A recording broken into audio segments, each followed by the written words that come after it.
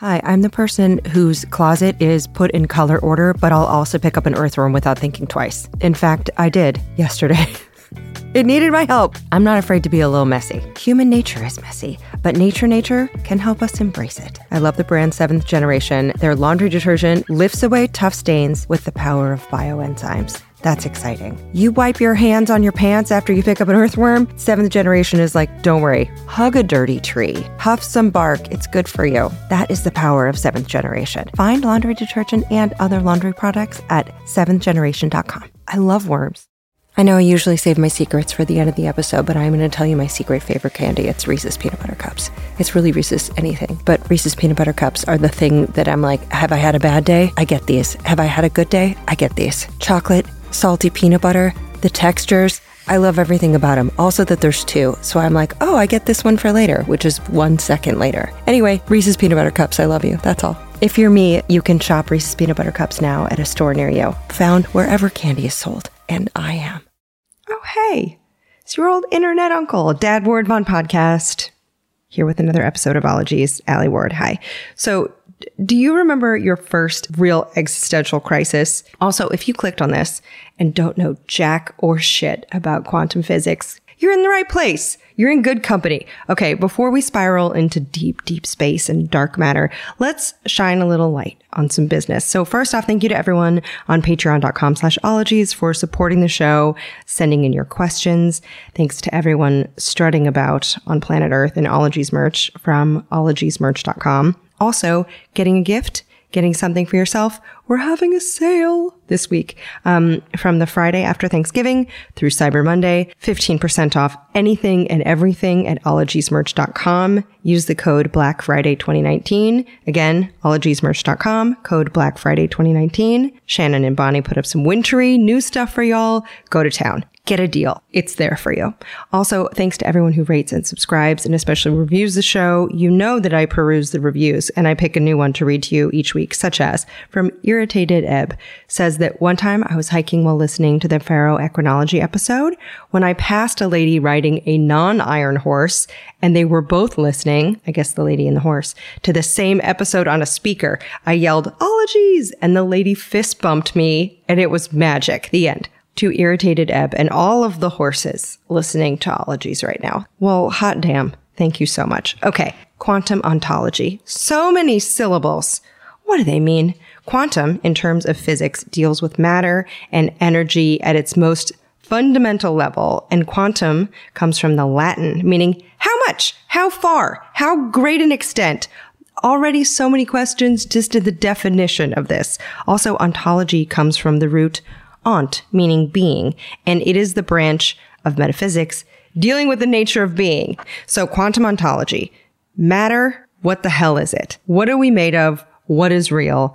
Just tuck a bib under your brain, kiddos, because this week's episode is just a hearty, it's a feast of information. It's dense. It's like a bucket of mashed potatoes, and it's filling, like drinking a pint of gravy. It's going to make you question everything about life itself. What is reality? What exists? Why are we here? But first, will we cover everything about this topic? Hell no. Will we have to leave out a bunch? Hell yes. Consider this like a warm welcome, an entree into some of the basic concepts about the hiccups in observing and understanding existence. So this ologist has a BA in philosophy and in physics from Cornell and a PhD in astrophysics from the University of Michigan, is a celebrated science writer and the author of the new book, What is Real? The Unfinished Quest for the Meaning of Quantum Physics, which, by the way, the Wall Street Journal calls fascinating.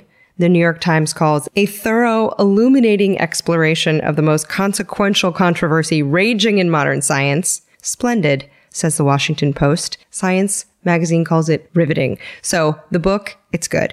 I met this ologist about 4 years ago at SciComm camp, and he handed me his business card, which read, freelance astrophysicist. I was like, I like this guy.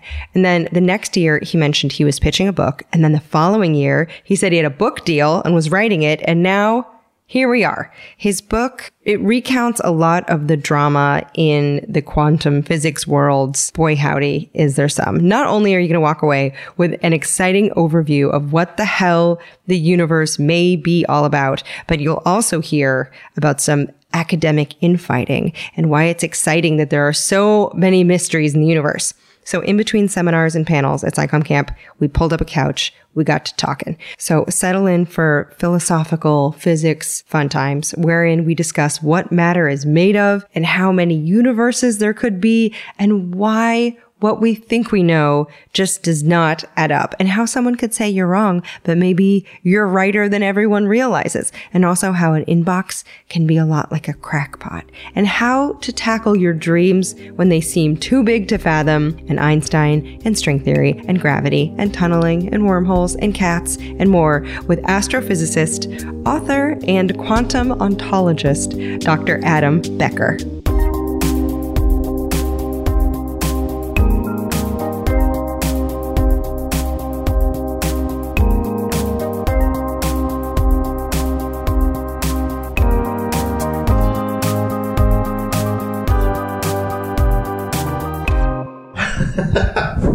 Well, that would be fun. Yeah. Yes. Okay, so is this good? Yeah, let me check your levels. Okay, hi. How's this? It's great. You have a good radio voice. Let's go back in time, if you will. Sure. Would it be a wormhole that I could go back in time to ask you about your childhood? I guess you could. Sure, why not? Would a wormhole do it, or is it a different type of tunnel into time? I mean, there's no known way that would definitely work to go back in time, but wormholes are one of the, better theories about how you could maybe do it. Okay, so let's go through a wormhole.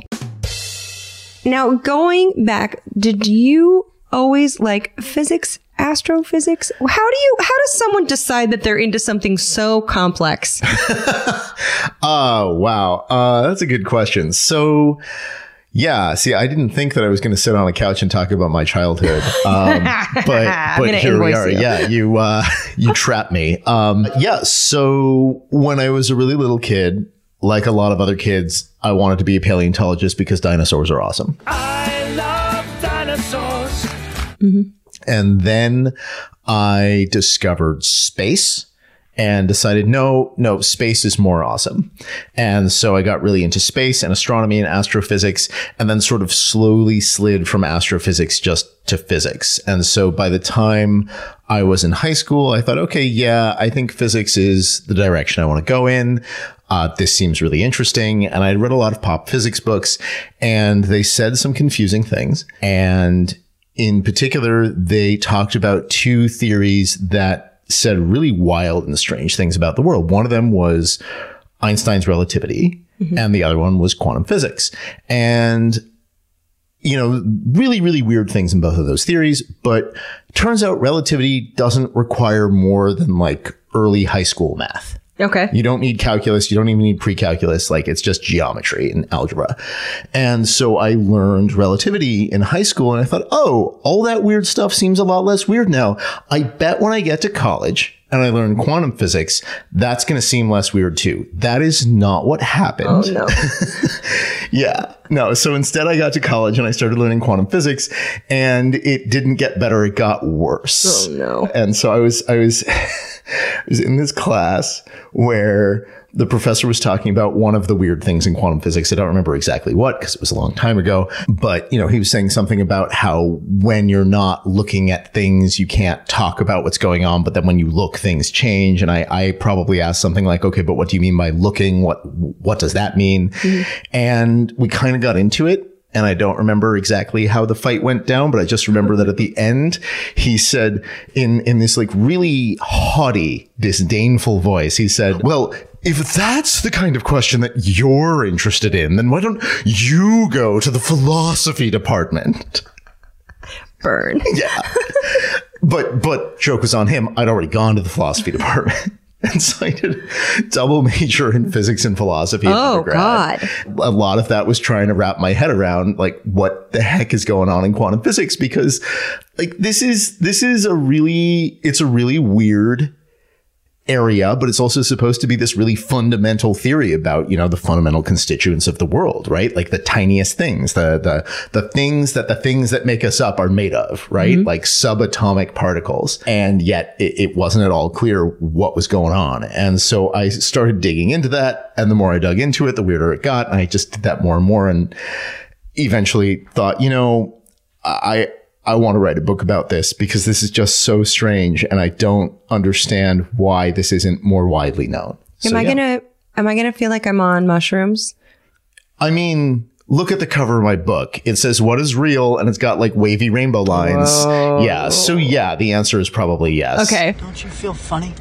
Why should I feel funny? Well, let's go back first and define what is quantum ontology. Yeah. So quantum physics is the physics of the ultra tiny, except that we think that ultra tiny things make up the world around us. So although it's the physics of the ultra tiny, there's also reason to think it's just the physics of everything. Ontology is the study of what there is, of what stuff is in the world. So quantum ontology is the study of, okay, what does quantum physics tell us is in the world? Or, the title of my book, right? What is real? And it is not clear what quantum physics tells us about the world. It's not clear at all, even though it's not a new theory. It's been around for almost 100 years. Okay, well, let's start with the theory of relativity, which someone with high school math could understand. Sure. Can you give that to me in a nutshell?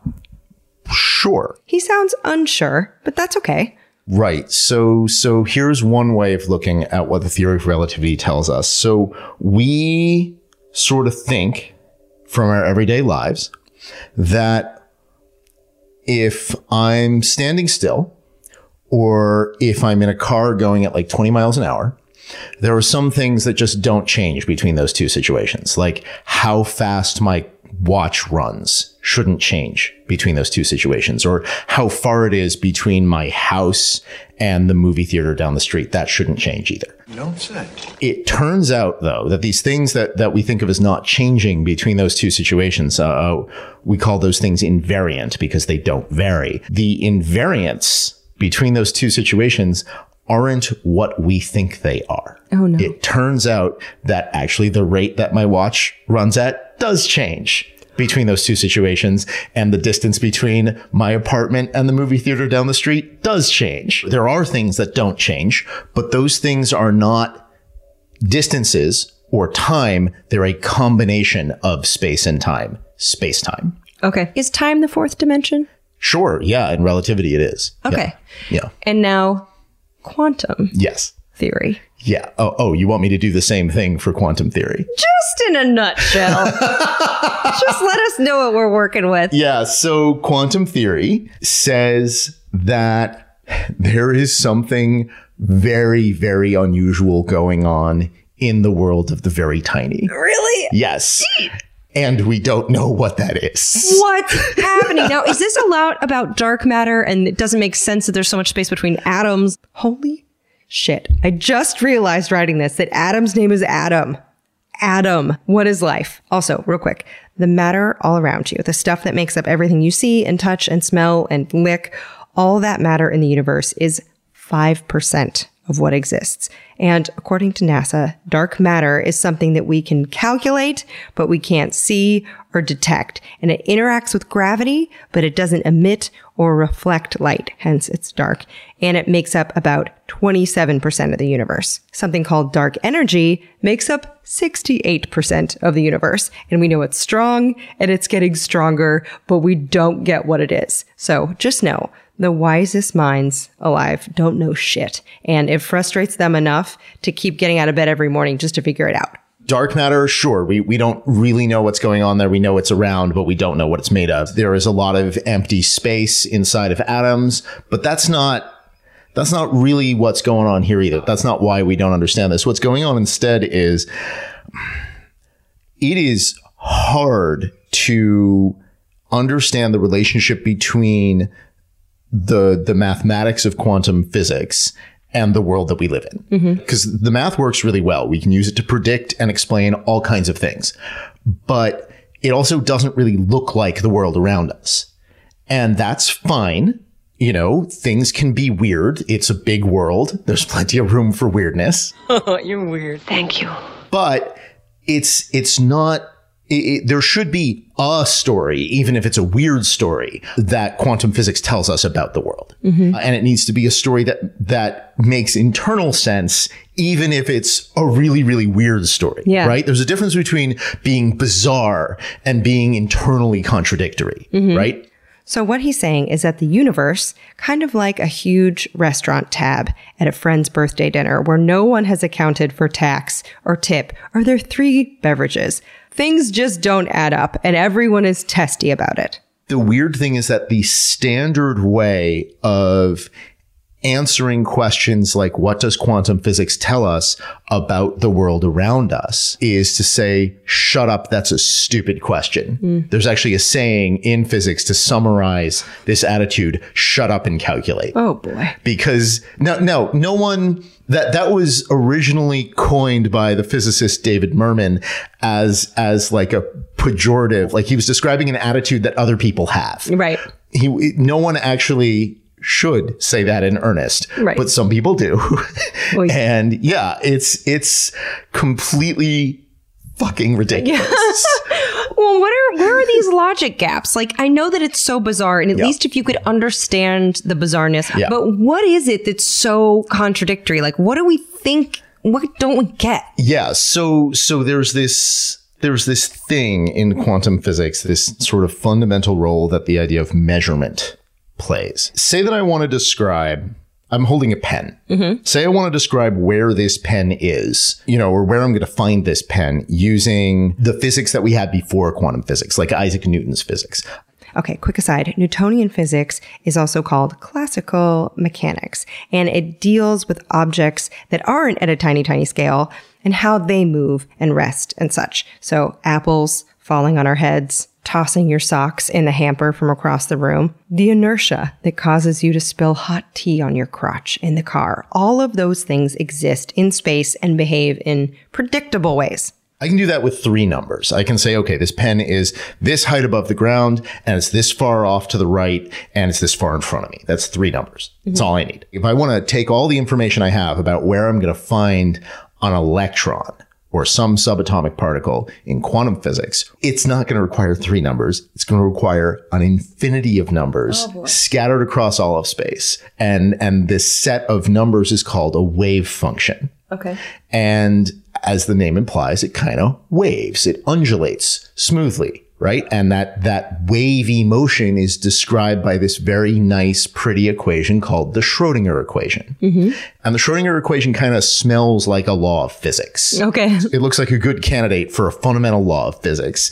And it says that wave functions, they wave, they move smoothly, and they move in a completely determined fashion. There's nothing random or probabilistic about it. Okay, so when we zoom all the way into an atom, or the elements that make up an atom, instead of having 3 dimensions, X, Y, Z, we have an infinity of numbers to describe its location. And those infinity of numbers make up a wave. Got it? Look, we understand. Everything makes sense. We're pretty much quantum physicists now, all of us. Just kidding, but we can still celebrate it. But the standard way of using quantum physics says, okay, wave functions obey the Schrödinger equation, except when you actually look for the electron, the Schrödinger equation is temporarily suspended, at which point this entire other law of physics that is completely different and contradictory comes in. It's called the Born rule. This is Jason Bourne. Okay, it's actually named for German mathematician and physicist Max Born, who helped develop quantum mechanics and was nominated for a Nobel Prize by Einstein himself. But most importantly, Max Born is the grandpa of Greece's Olivia Newton-John. When I read that, I had chills, like multiplying. But yeah, the Born rule measures probability of a particle's position, and it came on the quantum scene in 1926. And that says, oh yeah, that wave function that moves smoothly, it stops moving smoothly. It goes to 0 everywhere except in the spot where you found the electron. What? Yeah. And so this leads to a couple of questions. First of all, that's weird. Yeah. Why does that happen? I don't know. Yeah. Weirdness, though, is fine. The real problem, the contradiction, right? The gap in logic is, okay, we have these 2 rules. They're not the same rule. when do we apply one and when do we apply the other? Right. Because we need to know that because they're not the same rule. The usual answer is, we use the Schrodinger equation when we're not looking, when we're not making the measurement, and we use the Bohr rule when we do. The problem is that the idea of measurement is really, really fucking vague. Yeah. Like, is it when I make a measurement? Does quantum mechanics only apply to me, Adam Becker? Like that can't be right? Does it work when a dog looks at an electron? Yeah. Right? Or do you need to be like better qualified? This is bananas. It's completely nuts. And the other thing is, like I said, electrons aren't the only things that have wave functions. This pen has a wave function. You have a wave function. I have a wave function. The universe has a wave function. You get a wave function. You get a wave function. You get a wave function. Quantum ontology. It's like the Oprah of the physics world. Was the wave function of the universe just waiting for billions and billions of years for someone to come along and suddenly collapse it and, have the Schrodinger equation not apply? Like, it's just not clear when one equation applies and when another applies. There are people who would say that I am wrong about that. These are the same people who tell you to shut up and calculate. Mm-hmm. If you ask them, if you pin them down and try to ask them, okay, fine, hotshot, when do you use one and when do you use the other? They're going to give you something that's either internally contradictory or that contradicts the idea that quantum physics is more fundamental than Newton's physics. Okay. Yeah. And now, oy vey. Yeah. There's a lot going on there. There is a lot going on. And so the notion of, do you remember Snuffleupagus from Sesame Street? Of course I remember Snuffleupagus. Is there a Snuffleupagus rule? Like, he's only there when people who aren't Big Bird aren't looking. Yes. Yeah. Oh man. Big Bird is definitely not the prime observer of quantum mechanics. I can tell you that right now. Carol Spinney does not have like special quantum power. Big Bird, Big Bird, Big Bird. It's all right. It's all right. No, it's not. Just side note, Carol Spinney is the actor and puppeteer who played Big Bird until his retirement last year. And also, did everyone else know his name and that he also voiced Oscar the Grouch? Or do astrophysicists just have large brain buckets full of trivia? Where were we? Yes, okay. So the wave function that describes the place of a tiny particle collapses to a point when it's observed. This is wave function collapse. Does observing something make it exist differently? So then what does that mean for us? Like, if I am a wave function until someone looks at me and then I'm not, what does that mean for ontology, for the science and the study of being? What is anyone? Yeah, it means that there's something we don't understand here. It means that the story is clearly not complete. It means that shutting up and calculating is good practical advice if you want to, calculate stuff, but it means it can't be the real story about the world. Like, it is good to ask these questions because there must be something else going on. Mm-hmm. So the problem then is, okay, what is that story of the world? And the answer is, we have multiple candidates for a possible story of the world, an interpretation of quantum physics. Mm-hmm. There are multiple interpretations running around. There isn't a consensus about which one is the right one. Okay, so when it comes to quantum ontology, are we real? What are we? What is reality? How does it work? Why don't things add up between points versus waves? And why can't we detect or describe dark matter or dark energy? Nobody knows. But there have been scratch paper pads and whiteboards just chock-a-block filled with theories. Let's hear a few. Give me some of the top ones. Like, is multiverses one? Yeah, that's one of them. That's probably the most popular one other than, the non-answer of shut up. That's a stupid question. So the many worlds interpretation, which was developed by this joker named Hugh Everett III in the mid 1950s, while he was a grad student in physics. He basically got drunk on sherry one night with a couple of other physicists and then basically developed this interpretation in part to stick it to the guy he was drunkenly arguing with, who was an assistant of this guy, Niels Bohr, who's a big famous physicist. Okay, so Hugh Everett, who as a child wrote a letter to Einstein and got a nice response. And then later in his life, sat in on some of Einstein's lectures, ran with his posse. So this Hugh Everett, he loved booze and smoking and quantum theory. And he got his PhD in it, in the quantum theory at least. And Niels Bohr, who, by the by, was a big deal, Nobel Prize winning quantum physicist and one of the folks who proposed the structure of an atom with the electron spinning around it and parts of what became known as the Copenhagen interpretation that a particle exists in every position of the wave function until it's observed. Okay, so Everett, he was gently schmammered and arguing with someone from Niels Bohr's lab about Schrodinger's equation, which tries to find the probability of a particle at a certain point surfing that wave function when we look at it. Okay, so they're arguing. Everett basically said, look, what if it's just all Schrodinger all the time? What if that's the only thing that plays on the quantum physics radio station? It's just 100% Schrodinger. What if that other thing, the Born rule, never comes in, wave functions never collapse? What does it mean to be wall-to-wall Schrodinger? Is that boxed in by Schrodinger? Is a dead cat involved? Well, to explain that, I need to bring in the most famous thought experiment in all of quantum physics, Schrodinger's cat. Yes. Right. So Schrodinger came up with this way before Hugh Everett.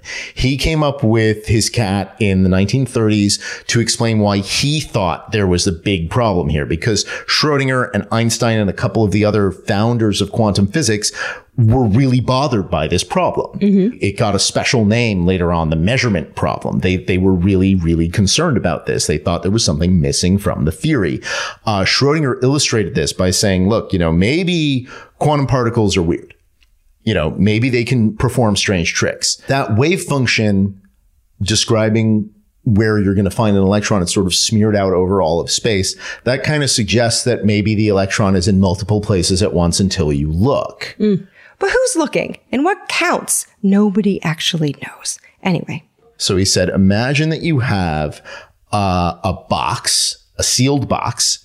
And in that box, you have a very slightly radioactive, lump of metal. Mm-hmm. And you have a radiation detector pointed at it. And you have this contraption set up so that when the detector detects radiation, it drops a little hammer that smashes a glass vial of cyanide. Mm-hmm. And there's a cat in there with this whole thing. So basically, if the lump of metal emits any radiation, the cat will die. Oh, okay. Right. So you put this all together, you seal the box, and you wait 30 minutes.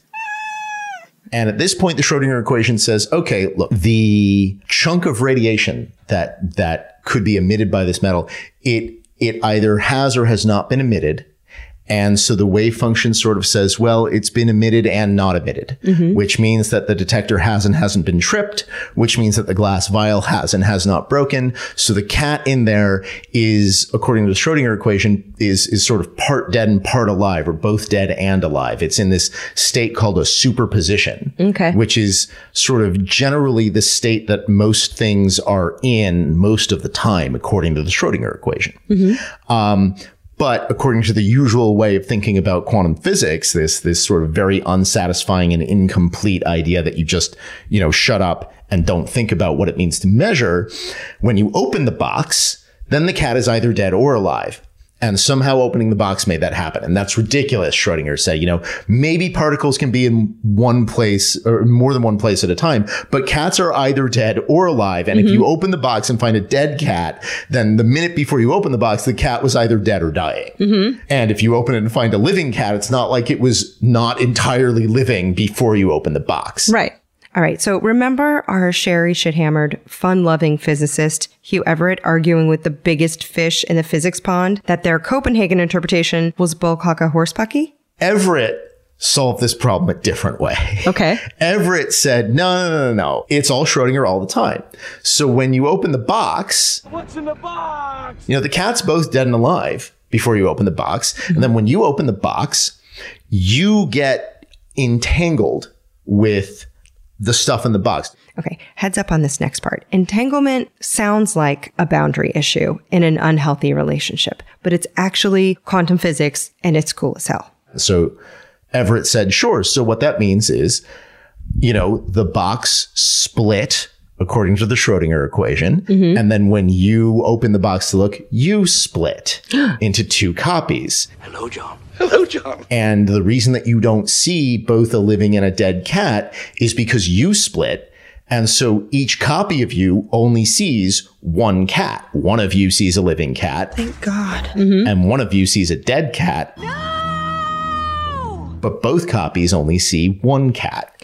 So then every time there is a decision, it splits and splits and splits and splits. Yeah, it's this entanglement sort of contagious and ends up going through the whole world. And so the whole world eventually splits into the dead cat and the living cat branches. And this happens over and over again all the time.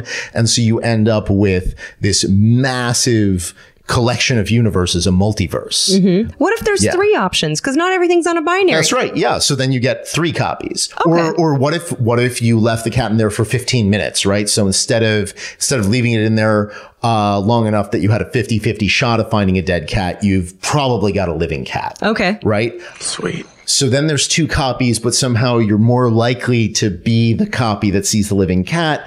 And this is another part of the problem, right? Because quantum physics famously only gives you answers in terms of probabilities almost all of the time. But the Schrodinger equation isn't a random equation. It's completely determined. So where do the probabilities come from? Well, they come in when you use this other rule, the Born rule. Born rule, to refresh, calculates the probability of measuring or observing a particle at a particular spot on the wave. One way of thinking about this is to say, oh, well, sure, you know that when you open the box, you're going to split, but you don't know which universe you're going to be in when you open the box. You don't know which branch of the wave function that you're going to be in. And so, this rule is about figuring out the probability that you're going to be in the branch with a living cat or a dead cat. It gets really trippy. Yeah. Okay, well, so this is the many worlds theory, which is one of the ways that you could try to explain the inconsistency. What about your own life? Do you think about that when you are about to make a decision? I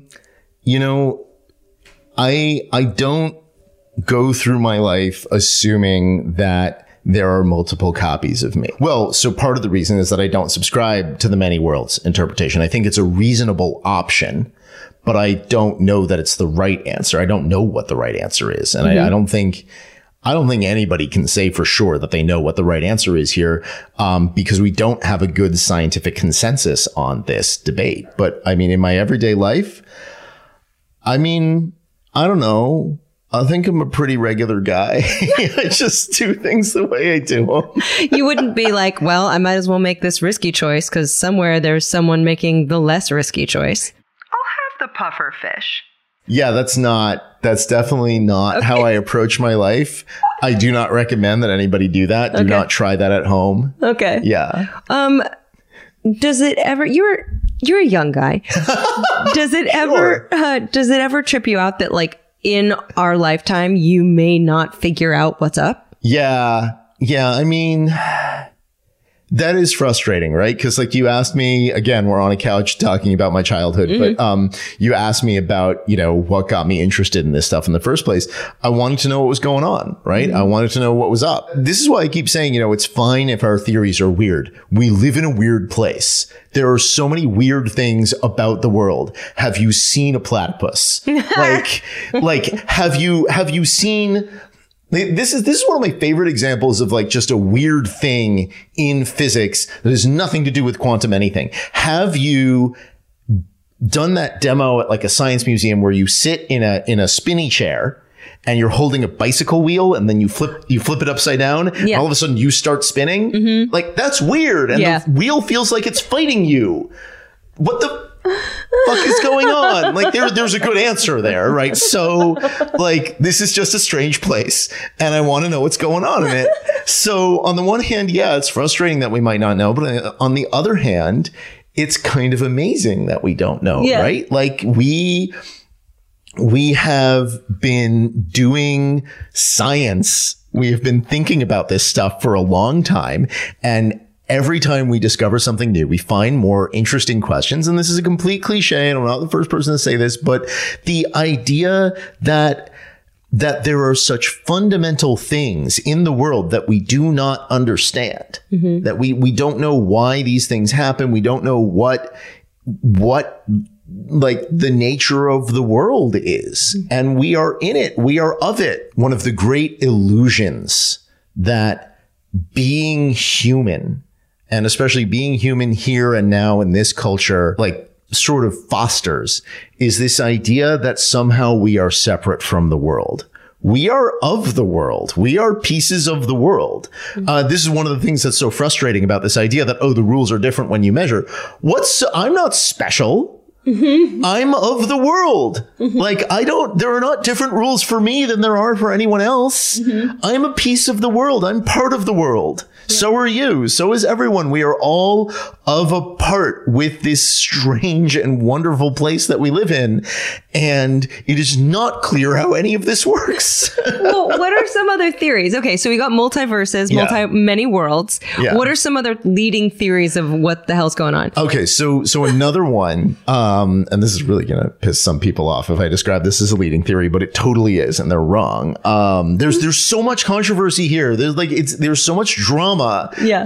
This is a lot of what drew me to this. Once I realized like there's so much weird stuff in this area and this unresolved debate, I started wondering, okay, why is it unresolved? And it turns out a lot of it has to do with just like debate and interpersonal drama between really interesting people. And then I tried to find a book about it and I couldn't find one, so I wrote one. Again, the title is What is Real? The Unfinished Quest for the Meaning of Quantum Physics by Dr. Adam Becker, available wherever you get books. It makes a great holiday gift. He did not ask me to say that, but it is legit a very good book. Another leading theory is this, it's this thing, it goes by several different names, but I like to call it pilot wave theory. It's this idea that when you're talking about, where is that electron? It is in a place before you look. And when you look, you find it. Here it is. But there's a wave that's associated with each particle. And these waves sort of guide the motion of those particles. And that wave is sort of associated with that wave function that we were talking about before. And one of the things that really clued physicists in the early 20th century to something really profoundly strange going on was that they found that things that they thought were waves sometimes acted like particles. And things that they thought were particles sometimes acted like waves. Ooh. Yeah. So like something that you thought was in one place suddenly like started rippling outward like a wave. Something that you thought propagated like a wave and could ripple out and do all those weird wave things, suddenly was acting like a baseball. Like, it just really weird. So this is sort of a puzzle. Like, how can particles act like waves and vice versa? What's going on? Why does everything seem to have both a particle and a wave nature? And the answer in this theory, the pilot wave theory, is, that's because there are particles and waves, and every particle has a wave associated with it that determines how it moves. And so that sounds really simple and really cool. There are problems, right? There's problems with everything, right? Otherwise, there'd be no controversy. The first issue, though I hesitate to call it a problem, is, remember entanglement? When things interact, they start sharing a wave. So when you have two entangled particles, one particle, say that they're entangled and they go flying off in different directions. One of them's way over here and one of them is way over there, right? Like one of them's in Mississippi and one of them's in Calgary, right? Okay. Then the one in Mississippi, if it moves a little bit, that's going to affect the pilot wave that guides the particle in Calgary. Ooh. Instantaneously, immediately. It happens faster than the speed of light. So that's weird, especially because we can prove in the math of the theory that that's what happens, but you can also prove that you can't use it for signaling. You can't send messages faster than the speed of light this way. Okay. So somehow there's this subtle connection that we don't see direct evidence of. When I say we don't see direct evidence, we do see evidence, but it's indirect evidence. It's evidence that they are connected. You can't use that connection. Like no one would dispute that they were connected if you could use one to instantly make the other one, send a message. But that's not how this works. So in the pilot wave theory, there's not a wave or a particle. There's a wave that the particle is kind of surfing, and it can affect the particles in numerous superpositions. But it would be faster than light, which really irks some people because old Albie Einstein's relativity says nothing is faster than light. So he didn't like that. Also, Adam says, this was developed, the basic idea was developed by one of the founders of quantum mechanics, a guy named Louis de Broglie, in the late 1920s, but then he was convinced by some other physicists that it couldn't be right. He dropped it. It was independently rediscovered by another physicist, David Bohm, in the early 1950s. And he sort of fixed up the problems that were with it, that de Broglie had sort of left, and like sort of made it a fully fledged theory and published it. And then his life like descended into a living nightmare for mostly unrelated reasons. Oh, no. He got caught up in the Red Scare in the 1950s. He got blacklisted. He ended up being effectively exiled to Brazil. Then the U.S. government confiscated his passport, so he's trapped in Brazil. Like there's a whole, it's like a movie. It's like a friggin' spy thriller. Oh my God. Like dude got the fucking short end of the stick. Okay. Whew. Now this guy's life, my word. He had his own work at Berkeley confiscated and then classified, so he didn't have access to it so that it could be used on the Manhattan Project. And he eventually, in his 70s, had to have electroconvulsive therapy for depression. And just the saga and the drama of his life and political affiliations affected the reception of his work, sadly. Okay, but one hiccup is that the particle surfing a pilot wave doesn't work with other theories, like the relativistic quantum field theory that explains what happens when you smash particles together in a nearly 17-mile particle accelerator tube underground, which, as discussed in the cosmology episode with Dr. Katie Mack, is not called the Hadron Collider. No one has found a way to unequivocally take that theory and reframe it in terms of this pilot wave stuff. That doesn't mean it's wrong. It just means that if it's right, the job isn't finished. But there are a lot of physicists who don't like this stuff for that reason. And because it's got this weird tangled history. So so that's another option, is this pilot wave theory. There are lots of other options. How often do you think people get stoned and come up with their own theories and email physicists? Oh, well, I can tell you that happens a lot because I get a lot of those emails. Some of those people, by the way, I think are not stoned. I think that there could be like an interesting psychology paper done here. Oh, man, I'm going to get some hate mail for this. That like being an old retired white male engineer must have some effect on the brain that is similar to like cannabis or alcohol or something, because those people, I'm pretty sure they're sober and they send me all sorts of wacky stuff all the time. And it's not correct. Do you have a favorite? Oh my God. Any simulation theories? Yeah, I definitely get those. I also get, Einstein was wrong and complete fraud, and here's why, and I'm the only one who found it. And I'm like Galileo. I've been persecuted, right? There's this thing called the Crackpot Index online, which basically you assign more and more points to a crackpot email depending on like what kinds of claims they make. Okay, side note. This crackpot index is indeed a real thing, and it was published in 1998 by mathematical physicist John Bias. And one score is determined by points, with infractions being 5 points for each word in all caps, 10 points for mailing your theory to someone you don't know personally and asking them not to tell anyone else about it for fear that your ideas will be stolen, 10 points for each statement along the lines of, I'm not good at math, but my theory is conceptually right, so all I need is for someone to just express it in terms of equations. 10 points for each comparison of yourself to Einstein, 20 points for emailing to complain about the crackpot index, 20 points for suggesting that you deserve a Nobel Prize, 30 points for claiming that your theories were developed by an extraterrestrial civilization, and I think the worst thing on that index that you can do is compare yourself to Galileo. Oh, no. In that vein, either we're going to create simulations that are indistinguishable from reality, or civilization will cease to exist. Those are the two options. And now, what about a simulation?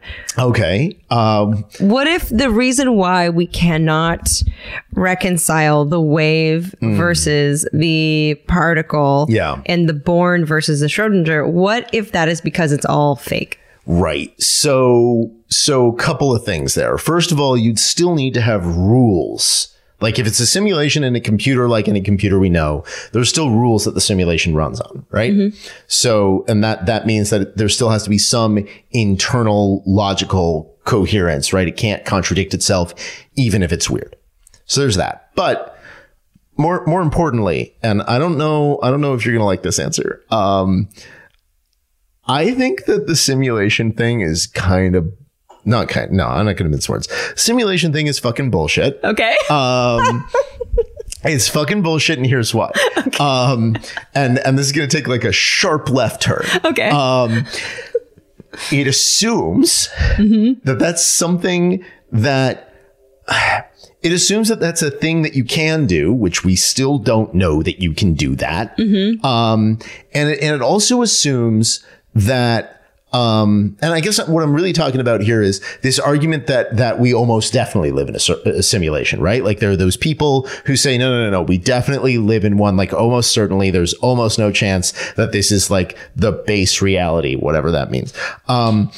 I really think that's wrong because it assumes that technology it assumes a lot about the future progression of technology, but it also assumes that technology always progresses through like the same inevitable stages. It assumes a lot about history and culture and the nature of life and intelligence itself. And I think that basically all of those assumptions that go into that argument, that fuel that argument, are hopelessly myopic. They're just like completely blinkered and narrow-minded about like the wide variety of ways that things in the world can be, and that, you know, technology and civilization and culture can be, even in this world here and now. Like it's a very Western centric, male centric, white centric, rich centric argument that, you know, basically, the inevitable progression of any intelligent being in any logically possible universe is basically going to be like a rich white dude born between 1970 and 1990. Yeah. Like, and that's some fucking bullshit. Yeah, that is bullshit. Yeah. So, I've been using maybe everything's a simulation as an excuse for why things are bad, but I shouldn't do that, right? Yeah, I think like two things. First of all, you shouldn't do that. Okay. So yes, clearly we can't look at global warming and agonizing political situations and forests burning and that time you farted in 9th grade history class and people having cancer and being driven from their homelands because of greed, just as a video game gone wrong, and that we should give up and fold our hands in our laps and just wait for the apocalypse or the game over screen. Second, even if this is a simulation, the suffering is real. Yes. I am suffering. Yes. You are suffering. True. We got to fix that shit. Yeah. A lot of people out there, real suffering. Yeah. We can't just shrug it off as it's all a video game. Yeah, exactly. Right. Yeah. Do you think that we're real? I mean, yeah. I mean, I guess it depends on what you mean by real, but for any like good meaning of that word, sure, we're real. Yeah, I mean, say that it is a simulation. Say that everything I said was wrong. Say that there's some other universe with other laws of physics and other beings, and for whatever reason they decided to build this simulation, like to build a computer, and inside that computer, like there's a simulation going on and we're in there. We're real. We're in that simulation. We're really in that simulation in that scenario. Like there are real entities in that simulation that are you and me and all the things around us, even if that's not how the programmers think about it. Like, I am having experiences here in this simulation, and I have a hand over here and I'm waving it around and I'm banging it on the edge of the sofa. Like, that's all happening. Does the actual structure of the world at its most fundamental level look anything like the way we think it looks? Probably not. Whether or not we're in a simulation, I think that's wrong. Okay. But does that mean that we're not real? Absolutely not. You know, okay, so here's the thing. I hope everyone can agree that temperature is a real thing. Like, things have temperatures. I can take my my cool nerdy infrared thermometer and point it at the wall, and it will tell me that the wall is 74.6 degrees Fahrenheit because we live in a country that doesn't know how to measure temperature. Yeah. But the thing is, temperature, according to our best understanding of temperature in physics, it comes out of thermodynamics, which is itself something that comes out of statistical physics, a really, really interesting field of physics. Temperature is an emergent property. It's not a property that individual subatomic particles can have. It's something that only aggregate collections of stuff have. So one molecule can't have a temperature, but a group of them can because they're all moving around. So Adam likens temperature to existence and asking the question, are we real?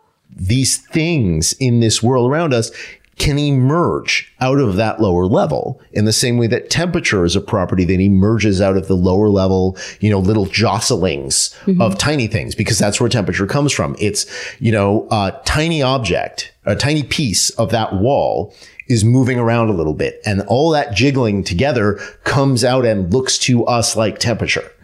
That's a real thing. That wall is actually a temperature. And we are here and we are having this conversation, even if, the perception that there is such a thing as space and time is something that emerges out of some lower level of reality. There's still a space and a time that we're in, even if it's not fundamental. All right. You've not let me get off the hook about existing, and I still have to do all my bullshit and get through my to-do list. That's and right. I can't. Okay. Can I ask you Patreon questions? Yeah, let's do it. Are you ready? I'm never going to be completely ready, right? For the weirdness that is Patreon. Yeah. Hi, Patreon. That's the right answer. But before we get to your genius and weird and dry and perfect questions submitted on Patreon, each episode, we donate to a charity of the ologist's choosing. This week, Dr. Becker chose Tech Bridge Girls, which excites, educates, and equips girls from low-income communities by delivering high-quality STEM programming that empowers a girl to achieve economic mobility and better life chances. And Tech Bridge Girls was one of the earliest organizations to focus on introducing girls and marginalized communities to the STEM fields, and it's based in Oakland, California, where Adam lives. So that's techbridgegirls.org. That donation was made possible by sponsors of the show, and so you may hear some words about them right now.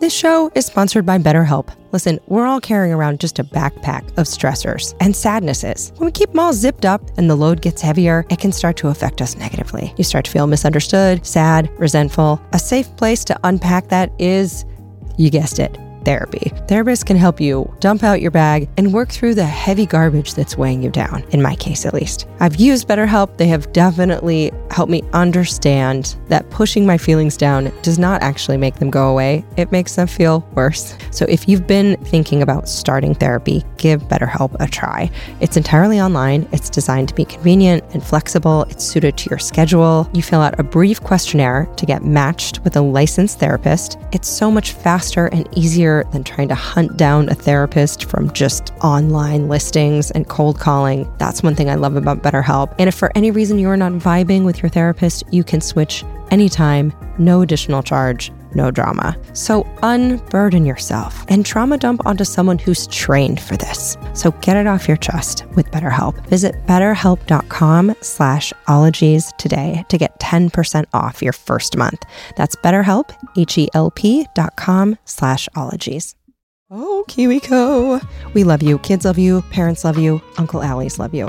Here's the deal. So whether you're staying at home or you're heading out on some summer explorations, KiwiCo is inviting kids, also kids at heart, that's you, to enjoy their first ever summer adventure series. So kids from 2 years old to teens can receive 6 hands-on science and art project kits over 6 weeks. They have something for everyone. They have different topics for each age, whether your kid wants to explore space or learn about dinosaurs. And I've heard from my parental friends that summer can be a little challenging to keep the kiddos busy. KiwiCo's like, we did the legwork for you. And the Summer Adventure Series is this personalized experience with super fun activities like a bottle rocket kit where kids can build an actual bottle rocket. And you can either receive all of your summer adventure crates at once or weekly for 6 weeks. I think it's so amazing that they have different crates for different ages. Everything from the great outdoors that has like giant bubbles or a window garden to a trebuchet kit for ages 9 to 14, an entrepreneur where you can do textured clay projects. If you have kids, if you know kids, keep them occupied and learning and having fun this summer with KiwiCo. And you can get 20% off your summer adventure series at kiwico.com/ologiessummer. That's 20% off your summer adventure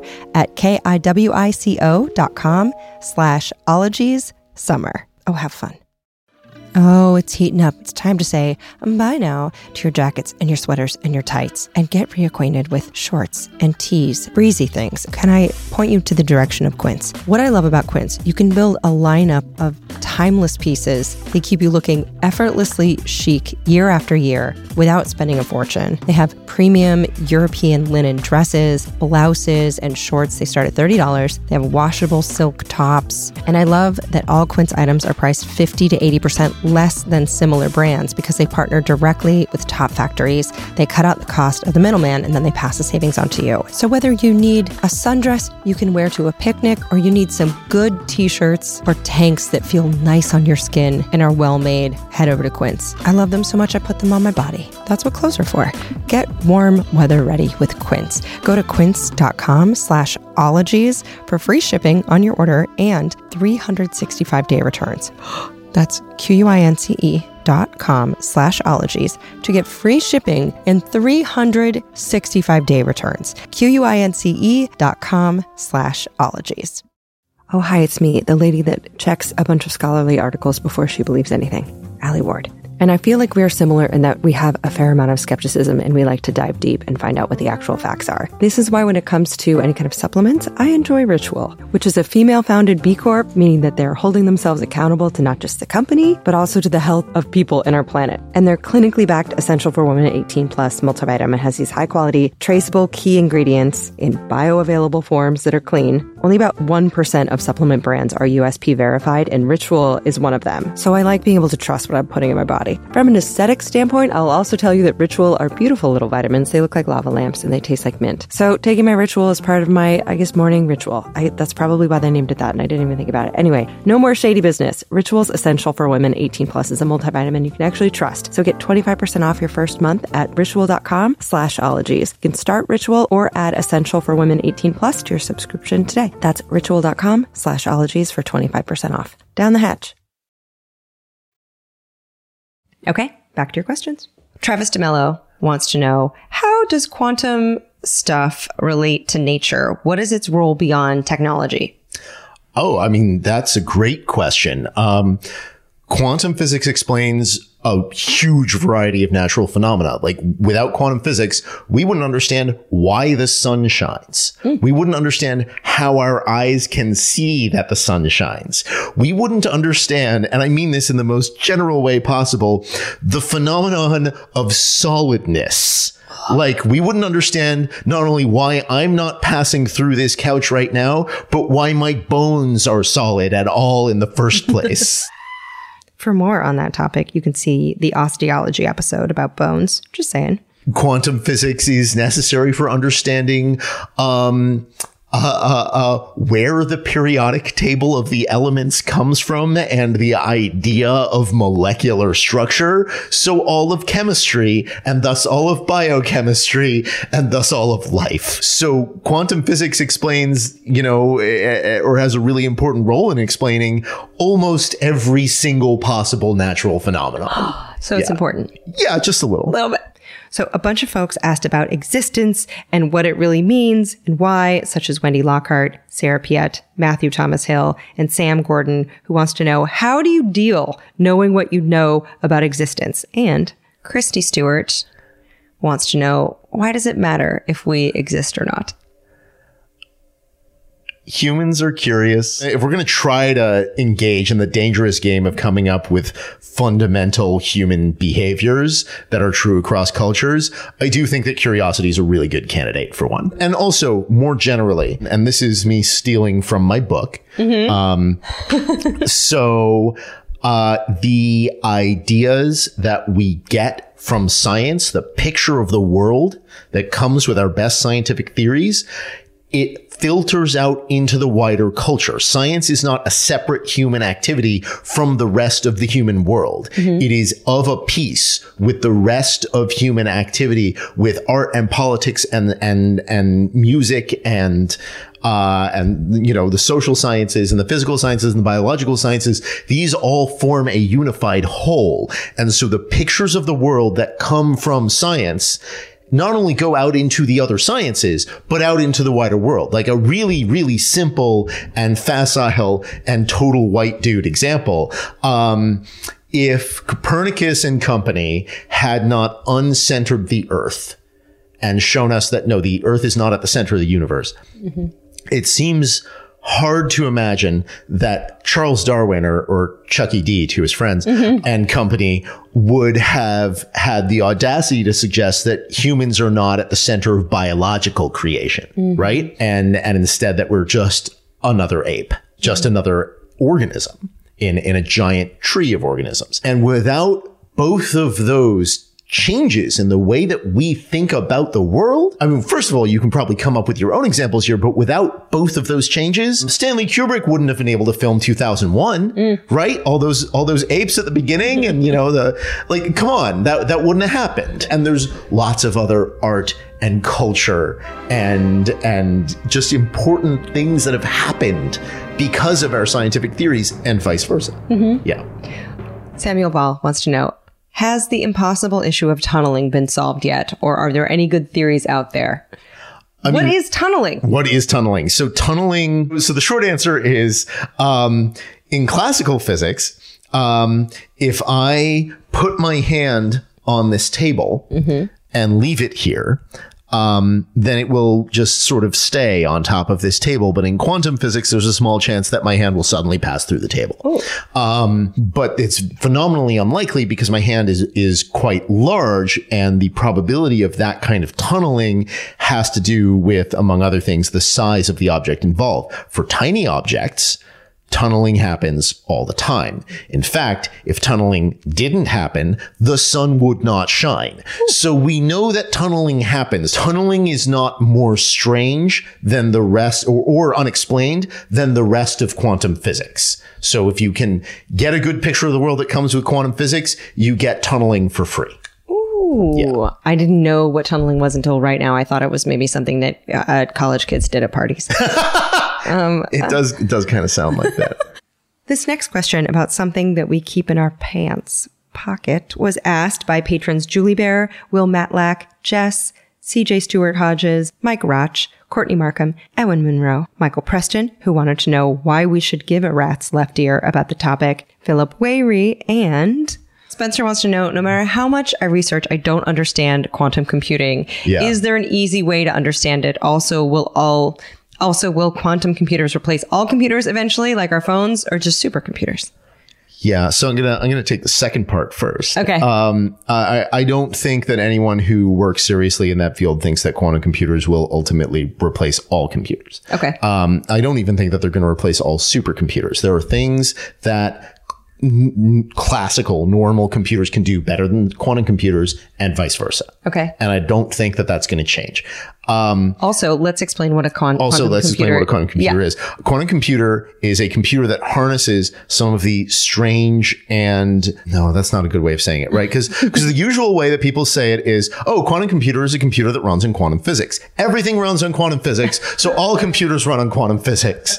Then people say, quantum computer is a computer that uses, special properties of quantum physics to do, certain computational tricks. That's not specific enough either, because semiconductors, which are what like the computer in your lap are, and in my pocket, and like all computers are built on, basically. Semiconducting itself is a quantum property. Like you can't explain that without quantum physics. A better definition of a quantum computer is a computer that uses specific quantum properties like superposition and entanglement to perform certain computations that normal conventional computers cannot perform as quickly in that way. So it's using the superposition of, say, positive, negative here, there, as kind of a replacement for the binary 10010. Yeah. And so it can go much faster because it's at an elemental level. Sort of. I mean, it can do some things more quickly. Basically, instead of having a bit that's either 1 or 0, you can have it in a superposition. Okay. And then you can take advantage of some of the wave properties of matter to give you a speed up for certain kinds of computational algorithms. The more specific you get about this, the more wonky and less cool it sounds. Okay. It is, I assure you, very cool. Okay. Yeah.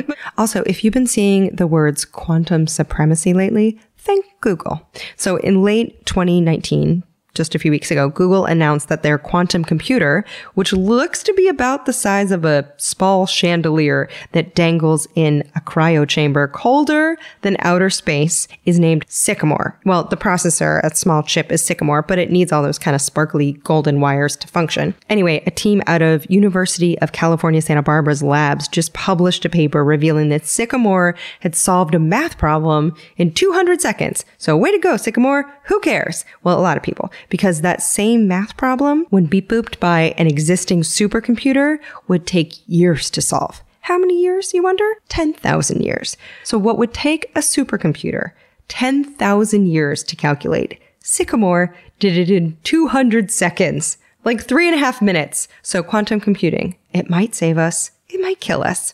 Either way, get hype. But so you don't think that it's going to replace all supercomputers? I don't think anyone serious in the field thinks that. I mean, there are people who know a lot more about quantum computers than I do. My book is, I mentioned quantum computing. I talk about it briefly. It's not primarily about that. I do touch on it because it's important. But I have talked with a lot of people who work in that field. I don't think anyone thinks that. Okay. So unless everyone's wrong, I don't think that's going to happen. Okay. Yeah. Jennifer Coyle wants to know, a therapist once suggested to me that one day a physicist will prove the existence of God. Thoughts? Get a new therapist. Fire your friggin' therapist. Is she on mushrooms? Yes, no. I don't. This is a safe space. You can tell us if you think your therapist is on mushrooms. I no. Okay. That's going to be a no from you, dog. Yeah. Got it. Okay. Old Uncle Dad word here, popping in to say everyone is entitled to their own spiritual beliefs, just so long as it's not oppressing or screwing up other people's lives. But if you're wondering if scientists tend to be atheists at a higher rate than the general public, that's a yes. Rice University sociologist Dr. Elaine Howard Uckland had the same question, and in her 2010 paper, Science versus Religion, What Scientists Really Think, she crunched the numbers. So only 2% of the general U.S. population says, I don't believe in God, but over a third of what she describes as elite scientists are atheists. But, Uckland continues, 22% of the scientists who identified themselves as spiritual also described themselves as atheists. So wait, what is a spiritual atheist? Dr. Uckland interviewed one biologist who described spirituality this way, said, that feeling you get by the seashore looking over the endless expanse of water, or the feeling you get considering the age of all things in existence and how long it could go on, sort of an awe at the totality of things. If that's what spirituality is, then I get it, said the biologist. So, well, the narrative of what's controlling our existence, is it a sentient, shadowy figure in a cloud watching over us, getting pissed when we lie? Or is it chaos, mixed with chance, mixed with logic, and a heavy proportion of mystery? Those sources may change. They might be different for each individual, but in the end, perhaps what matters most is the awe that keeps you inspired and the respect that you show to the fellow lumps of molecules with whom you share the universe. Or maybe it's all a video game. Are we real? Probably, but nobody knows. And that is why quantum ontology is cool. Favorite uncertainty principle joke? Yes. Hi, me again. So the uncertainty principle was drafted by German physicist Werner Heisenberg. And yes, Breaking Bad's Walter White took his alter ego name after this very renowned physicist who, Adam explains in his book, had a deep loyalty to Germany and was the head of its World War II nuclear program. Gross. Anyway, the uncertainty principle theorizes that when it comes to a particle, its momentum and location cannot be known at the same time. And Adam remains on the spot for a good uncertainty principle joke, per listener Julie Bear. Julie Bear wants to know, favorite uncertainty principle joke? Yeah, I mean, God, they're all just flying out of my head right now, except for the most boring one. The most boring one is this is. I apologize to physicists who are listening. You've all heard this before, and probably the person who asked this. Cop pulls Heisenberg over for speeding and says, "Sir, do you know how fast you were going?" And he says, "No, but I know exactly where I am." Amazing. Yeah.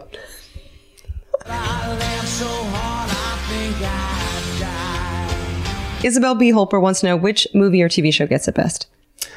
Ooh. Like just Quantum in general, which movie or TV show gets it best? How does Quantum Leap do? Oh man, Quantum Leap. Quantum Leap has almost nothing to do with quantum physics, but I watched that show so much growing up. It was a good one. Yeah, it was good. Theorizing that one could time travel within his own lifetime, Dr. Sam Beckett stepped into the Quantum Leap accelerator and vanished. What about what the bleep do we know? Julie Noble wants to know. Are people affecting the world of reality that they see? You betcha they are. What is reality? What is reality? Have you ever thought about what thoughts are made of? It is so mysterious we can't explain it. Oh, really? Yeah. What the bleep do we know is, okay, so take it out of what computer you've got it in, put it on like a thumb drive that you don't care about, set it on fire, bury it. What the bleep do we know is wrong about everything, and the people who made it are malicious. They tricked a friend of mine who is in that movie. They tricked him into participating, and then they misleadingly edited his contributions to make it sound like he supported their crazy stuff. No. Also, they are literally a cult. Oh no. Okay, so you heard it here first. Okay, this next one is about string theory. And as patron Nick Reinders inquires, string theory, come on, what the fuck? That's an excellent question, Nate. I will attempt to summarize it in the smallest, jankiest nutshell I can. String theory is that particles are actually teeny, tiny strings, which means that there could be more dimensions. And also, string theory may unify Einstein's theory of relativity about gravity with the other quantum physics that just do not comply. In his book, Adam writes, quote, "String theory doesn't describe a single universe, but instead describes a string landscape, a phenomenally huge number of possible universes, 10 to the 500th power or more," quote. So what is happening in all those universes? Is my dog there? Am I still wearing this yellow sweater? And does string theory finally reconcile the other theories that don't mesh together? Is string theory the dongle that all of science is waiting for? Kitty Halverson also asked about it, as did Graham Tattersall wants to know, string theory, flim flam or science? It sure seems like science. Okay. Yeah. Amanda J wants to know, does quantum physics have anything to do with our consciousness? Yeah. Because it has something to do with everything. Yeah. So yeah, on the one hand, sure, right? So putting my cards on the table. I see no reason to think that consciousness is not something that arises purely out of, the behavior of neurons in our brain. Okay. I think there's a lot of good evidence for that. Our neurons are made of subatomic particles. Those subatomic particles are governed by quantum physics. So in one sense, yes. But there's often another sense that people have in mind when they ask this question. Okay, real quick. Remember Schrodinger's cat? So if you observe or measure it, it flips to one position. Meow meow. Or, oh no. But what's measurement, right? What counts as measurement? Some people will say things like, well, maybe consciousness counts as measurement. Maybe it's when a conscious being interacts with a thing. Maybe that's what measurement is in quantum physics. A couple of things. First of all, that still leaves you with this problem of, okay, but does that mean that like the wave function of the universe was waiting for a conscious being to come along? Mm-hmm. Also, what is conscious? What do you mean by consciousness? What counts as conscious? You still have that problem. Yeah. It really seems like a very human-centric view, and I am always really wary of human-centric views. There is a mystery in human consciousness, right? Or there seems to be one. Like, what is human consciousness? Where does it come from? Sure, you can have different views on how consciousness works and what it is, and like there whether or not there's even a mystery there. But I do not see a compelling reason to invoke consciousness in quantum physics, given that there are alternatives. And I do not see why we would say that it is more related to quantum physics than to any other, issues in physics. I don't think that consciousness plays a more special role in quantum physics than it does in any other area of physics. The question of consciousness, sure, whatever. That's a good question. We can have interesting conversations about it, but I don't see it as related to these questions about quantum physics. Catherine W. asked Adam, what does an average day of your life look like? So as an author, he took me through his process of writing the book, which is so helpful no matter what you're working on. And earlier off mic, he had mentioned that he has ADHD. You can see the molecular neurobiology episode with Dr. Crystal Dilworth, where we touch on that. And so these are his secret tips on how he accomplished these huge goals. This is earnestly life-changing. I loved this. What was the process of writing the book like? So first it was abject terror after I got the contract because after I finished partying, right? I realized I was on the hook for 90,000 words and I'd never published anything longer than about 3,000. So that was completely fucking terrifying. I had a history earlier on in my career of having difficulty getting work done and getting it done on time or getting it finished. And I had by that point, moved past that. I finished my degree and whatnot, but I still had this mental image of myself as someone who had difficulty getting work done on time. And so I was really extra scared. But I decided, okay, the only way that I'm going to get through this is if I plan it and then just only pay attention to whatever's in front of me because, I can't write 90,000 words, but I can write 600 words a day. And if I do that for a while, eventually I'll have 90,000 words. So I outlined it and I went over the outline with my publisher and they liked the outline. Of course it changed, right? No plan survives contact with the editor. So for each chapter, I'd outline the chapter. And then I just sort of work through that outline and write a really shitty first draft, and try to do 600 words a day. And what I do is I would do 50 minutes on and 10 minutes off. And in the 10 minutes off, I wouldn't look at anything with a screen and I wouldn't read any nonfiction. I read exclusively novels, and that really helped my brain work. Cause I found that if I didn't read at all, I couldn't write. Cause if there's nothing going in, nothing's going to come out. Right. So I would write 600 words a day and then get this shitty first draft done and then walk away from it and then come back and clean it up and fill in all of the blank spots where I had, where I knew I had a quote, but I had to find the quote and stuff like that. And things would change. And then eventually I'd have a chapter draft that I wasn't embarrassed about. And then I'd send it to my editor and move on to the next one. It was terrifying. There was a lot of research involved. There was a lot of running around and interviewing people, like a lot of people. If you look in the references there, the very beginning of the references of the book has the list of interviews I conducted. I think it's like 42 interviews or something like that, most of which were in person. Isn't 42 though the answer to the universe? It is. I don't know if it's actually 42. I know that it's like, it's somewhere around 40. Okay, I'm going to count. Okay, at this point in the interview, another ologist had stopped in to record, and I'm going to make you wait to find out who it was. But we counted his list of interviews in the back of his book, and it's like, I love Hitchhiker's Guide to the Galaxy. It's 42. It is 42. Yeah. So yes, it was indeed 42 interviews. The answer to the ultimate question of life, the universe, and everything is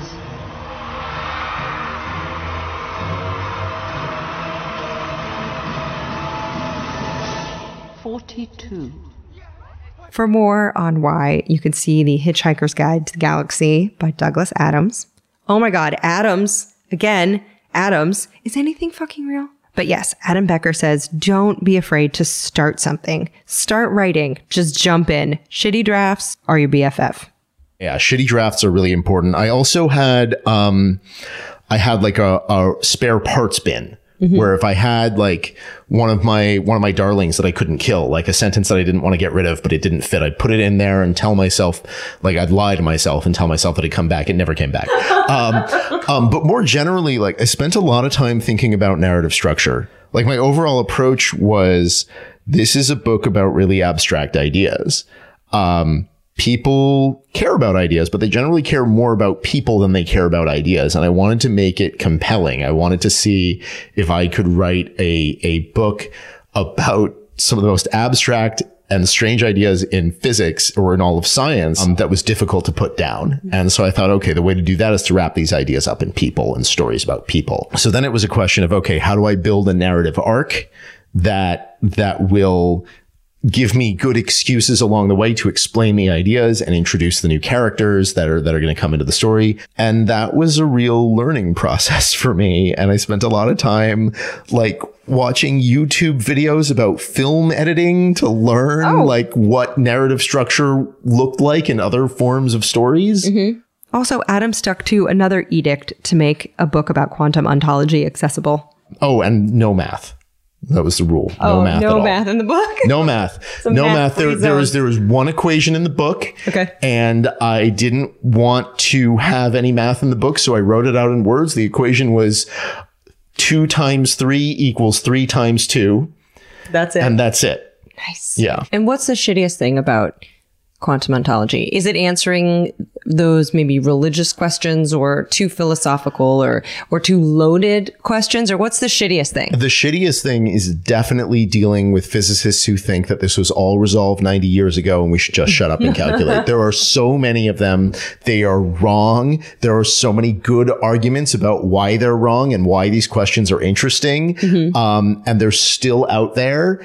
And it's just kind of astonishing. But it is getting better. And I really think that, you know, as like a new generation comes into physics, we will see more and more acceptance of these questions as legitimate areas of scientific inquiry. Now, what's the best thing about quantum ontology? What do you love the most about it? You get to ask the biggest questions. I know. Right? Like these are the biggest questions. Like, I thought you meant me right now. Oh, no. Well, you totally do. That's the best part about your job. The best part about thinking about quantum ontology is you get to ask questions like, what is real? Like, what's going on? What's going on? What's going on?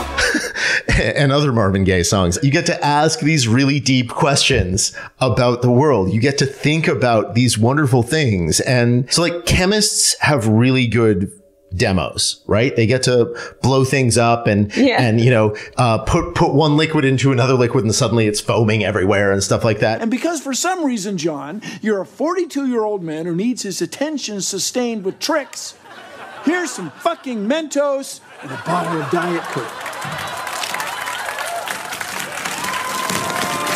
And like biology, you get like creepy crawly things and like cute baby chickens and things like that. And like there's all sorts of fun stuff.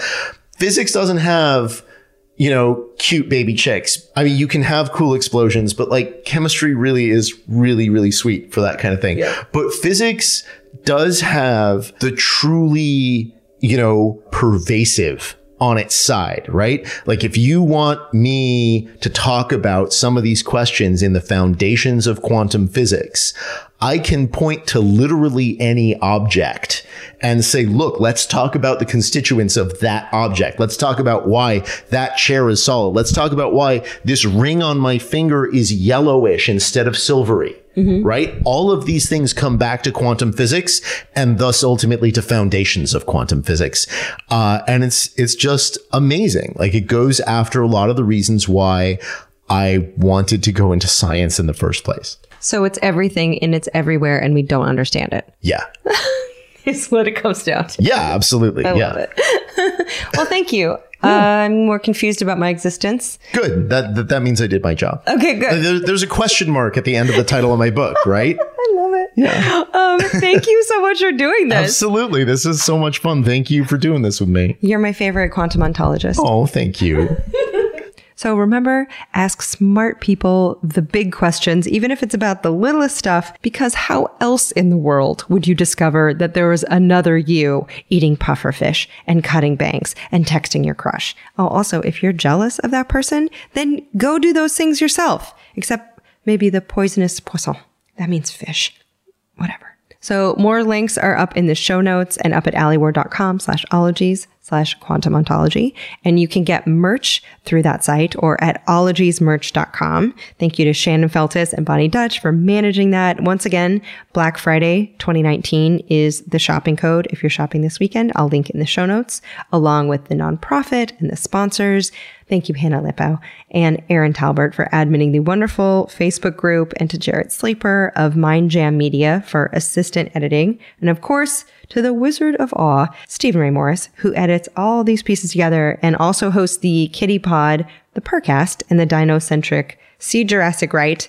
And the theme song was written by Nick Thorburn of the band Islands. Thank you also to Emily White and everyone in the transcribers group making transcriptions available at alieward.com/ologies-extras. I'll link it in the show notes. Now, if you stick around to the end of the episode, I'll tell you a secret. This week, my friend Simone Yesh was in town, and I was telling her that I wish there was a word for when you try to improve something, but you make it way shittier. And I forget what you're talking about. Maybe the Tesla Cybertruck window demonstration, but essentially a word for one of those things where you want to make something good, and somehow it would have been so much better if you had just not. In the etymology episode, I was talking to Helen Saltzman, and I pitched maybe a bon mal, like French for good, bad, or Greek, like voivlap. Anyway, I told Simone I wish there was a word, and she said there is. In Swedish, it's called a bear favor, and it's from a fable about a bear trying to help someone by shooing away a fly with a boulder on their face and kills them. So a bear favor.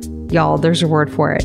I'm thrilled. It's very exciting. Okay, bye-bye. Pachydermatology, homeology, cryptozoology, lithology, nanotechnology, meteorology, olfactology, nephology, serology, selenology.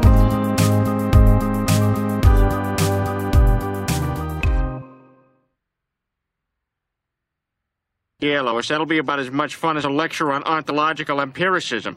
For 25 years, nothing has tasted better after a hard day's work than a Mike's Hard Lemonade. It's because since day one, Mike's has been making lemonade the hard way. We use 3 kinds of lemons, all hand-picked from family farms, then blended to perfection and cold-pressed to create the epic hard lemonade you know and love. Mike's Hard Lemonade. Hard days deserve a hard lemonade. Mike's is hard, so is prison. Don't drive drunk. Premium malt beverage with flavors. All registered trademarks used under license by Mike's Hard Lemonade Company, Chicago, Illinois. If a friend asks how you're doing, and you say, I'm okay. When the truth is, I don't want my problems to burden anyone. Or you say, hang it in there. Because if I ask for help, they'll just think I'm weak. Then this is your sign to call, text, or chat 988 for free, confidential support. Anytime. You don't have to hide how you feel.